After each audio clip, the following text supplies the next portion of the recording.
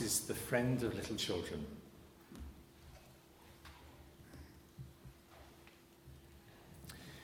Jesus' friends were arguing. Who was the most important helper in God's kingdom? They wanted to know. I am, James said. No, you're not, said Peter. I am. Nonsense, Matthew said. I am the cleverest. No, you're not. Yes, I am. Yes, no, am too. This silliness went on and on like that for some time. You see, Jesus' friends had started thinking they had to do something to make themselves special to Jesus. That if they were the cleverest or the nicest or something, Jesus would like them best. But they had forgotten something. Something God had been teaching his people all through the years.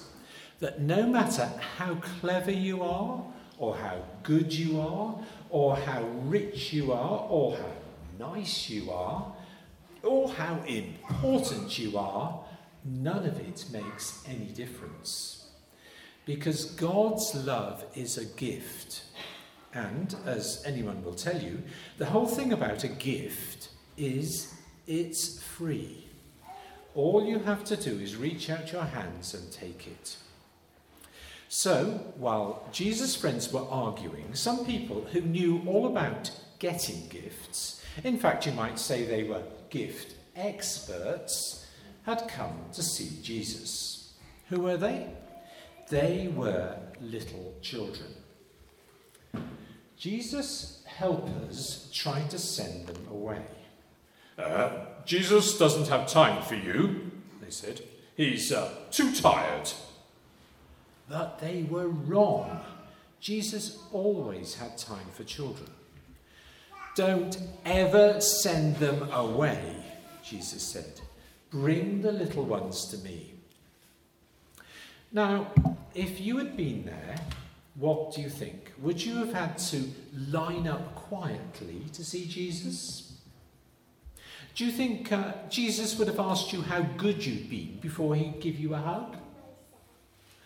Would you have had to be on your best behaviour and get dressed up and not speak until you're spoken to? Or would you have done just what these children did? Run straight up to Jesus and let him pick you up in his arms and swing you and kiss you and hug you and then sit you on his lap and listen to your stories and your chats. You see, children loved Jesus, and they knew they didn't need to do anything special for Jesus to love them. All they needed to do was to run into his arms. And so that's just what they did. Well, after all the laughing and games, Jesus turned to his helpers and said, "No matter how big you grow, never grow up so much that you lose your child's heart, full of trust in God. Be like these children. They are the most important in my kingdom."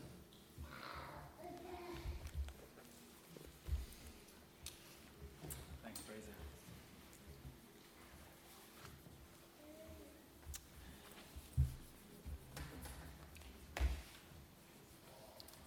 I wanted to bring this story because there's a couple of bits I just wanted to pull out of it. Let's just read it in the NIV so that we can hear how it is. From Mark chapter 10 and verse 13. People were bringing the little children to Jesus to have him touch them, but the disciples rebuked them. When Jesus saw this, he was indignant. He said to them, "Let the little children come to me and do not hinder them, for the kingdom of God belongs to such as these. I tell you the truth, anyone who will not receive the kingdom of God like a little child will never enter it." And he took the children in his arms. He put his hands on them and he blessed them. A couple of things I just want to pull out. let the little children come unto me. This word, come unto me, is deute in the Greek. Don't normally bring a bit of Greek in a third Sunday, but there you go. I couldn't resist this one. It's an urgent word in the Greek. It's a compelling word. It's a word saying, come on in. Come on in. Come and sit down. Come and spend time with me. It's a kind of trying to get through to them to say that it's important to me. I want you to come. God is excited in this tone. Because sometimes you read this and you might say, come unto me, as though God is kind of indifferent. But it's not like that. It's a really hospitable word. It's a really excited word in the Greek. And it's used for when people invite guests into their home spontaneously because they have appreciated meeting someone.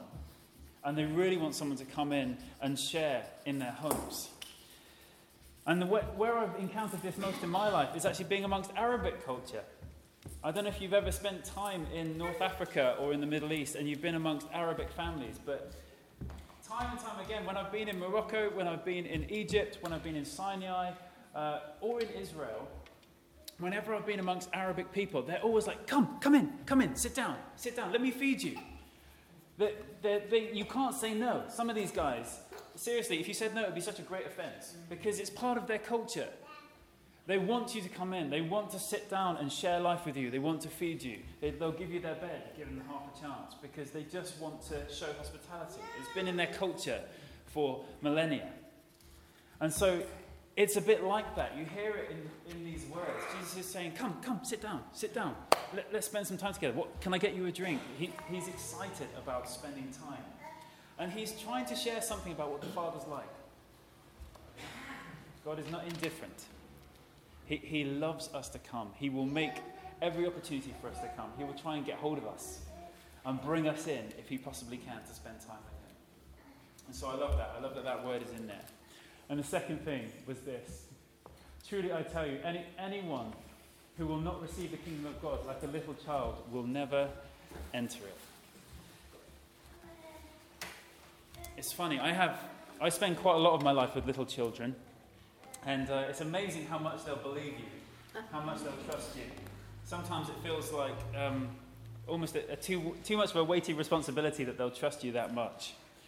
And actually, they don't need very much in order to trust you and believe most things that you say.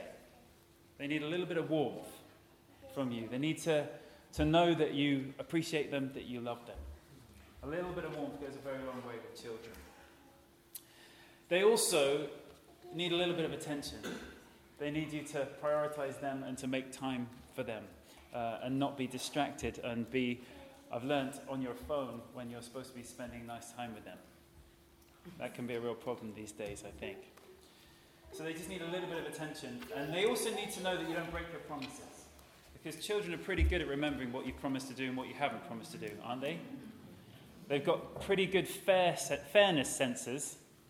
And they will let you know if you said you were going to do something and you didn't do it. If you can do those things, generally they will trust you at a reckless level.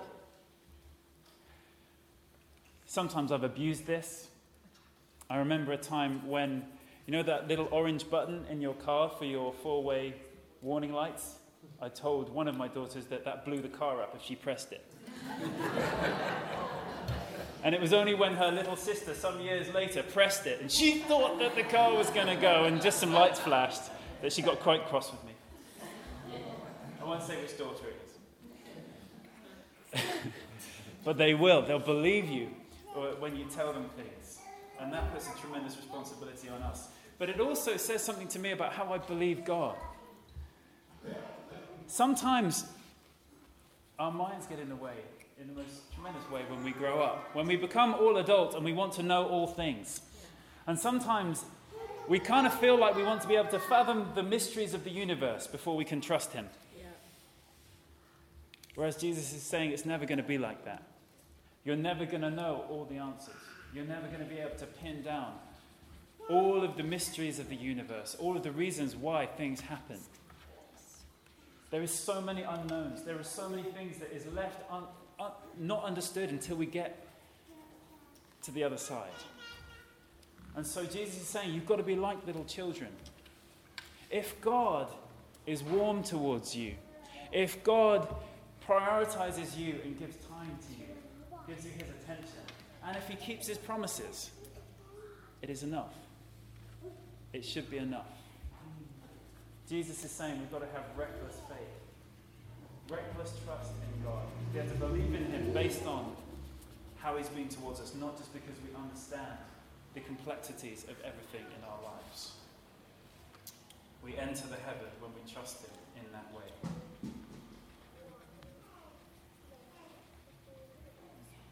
We're going to share communion together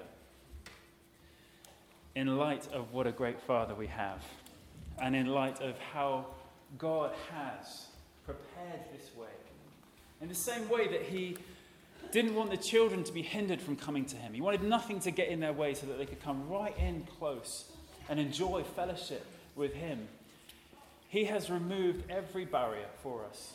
Through what he did on the cross, he's dealt with our sin. He's dealt with everything that would separate us so that we can come close, just like those children in the story, and to know intimacy with God.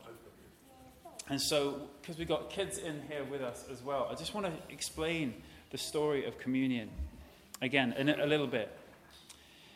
So this is what happened. Jesus was about to go to the cross. He was about to undergo some pain, extreme pain in his body, because he was going to be beaten up by the Roman soldiers. And then they were going to hang him on the cross, and his body was going to be broken.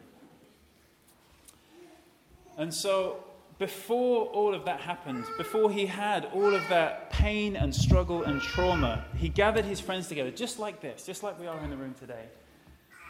And he wanted to give himself freely to them before going through that trauma. And so he took a piece of bread. Okay, kids, you watching? This is what Jesus did. On the night before he suffered, he took a piece of bread, and it was as though the bread somehow symbolized Jesus' body and Jesus' life. And he said to his friends, he said, this is what's going to happen to me. And he broke the bread in front of them. And he said, my body is going to be broken. And I'm going to do that for you. And then he said to them, I want each of you to take it and eat it. Share it amongst yourselves. Because this is like my body. This is like my life, which is broken, and it's for you. And then after supper, he took the cup as well. And he said, you see this cup? This cup is a bit like the blood that is going to pour out of my body when I die. And it's going to pour out so that we can know forgiveness, so that we can be made right with God, so that we can know a friendship with God. He said, this is the cup of the new covenant. And that basically meant this is the cup of the new deal between us, between his friends that were in the room and between us now. He said, this is like the cup of the new friendship, which can be amazing because of what I'm about to do. And he said, drink it, all of you. And as you do it, remember me. And that's why we do this here in church. That's why we break bread together. That's why we share wine together here in church. Because when we do that, it's like we understand he's with us in a very special way. So in a moment, we're going to share communion together. And I just want you to encourage you all just to remember that he did this so that we could be more conscious that he is truly here with us and to bring us close. I don't know if you knew that close intimacy with your fathers, but I can tell you that God wants that close intimacy with you by the power of the Holy Spirit. And he does that in the most extraordinary way through this simple act of sharing bread and wine. So let's be open to him. And let's allow ourselves to come to him spiritually and be gathered up because he's a good father and he wants to do so. Amen?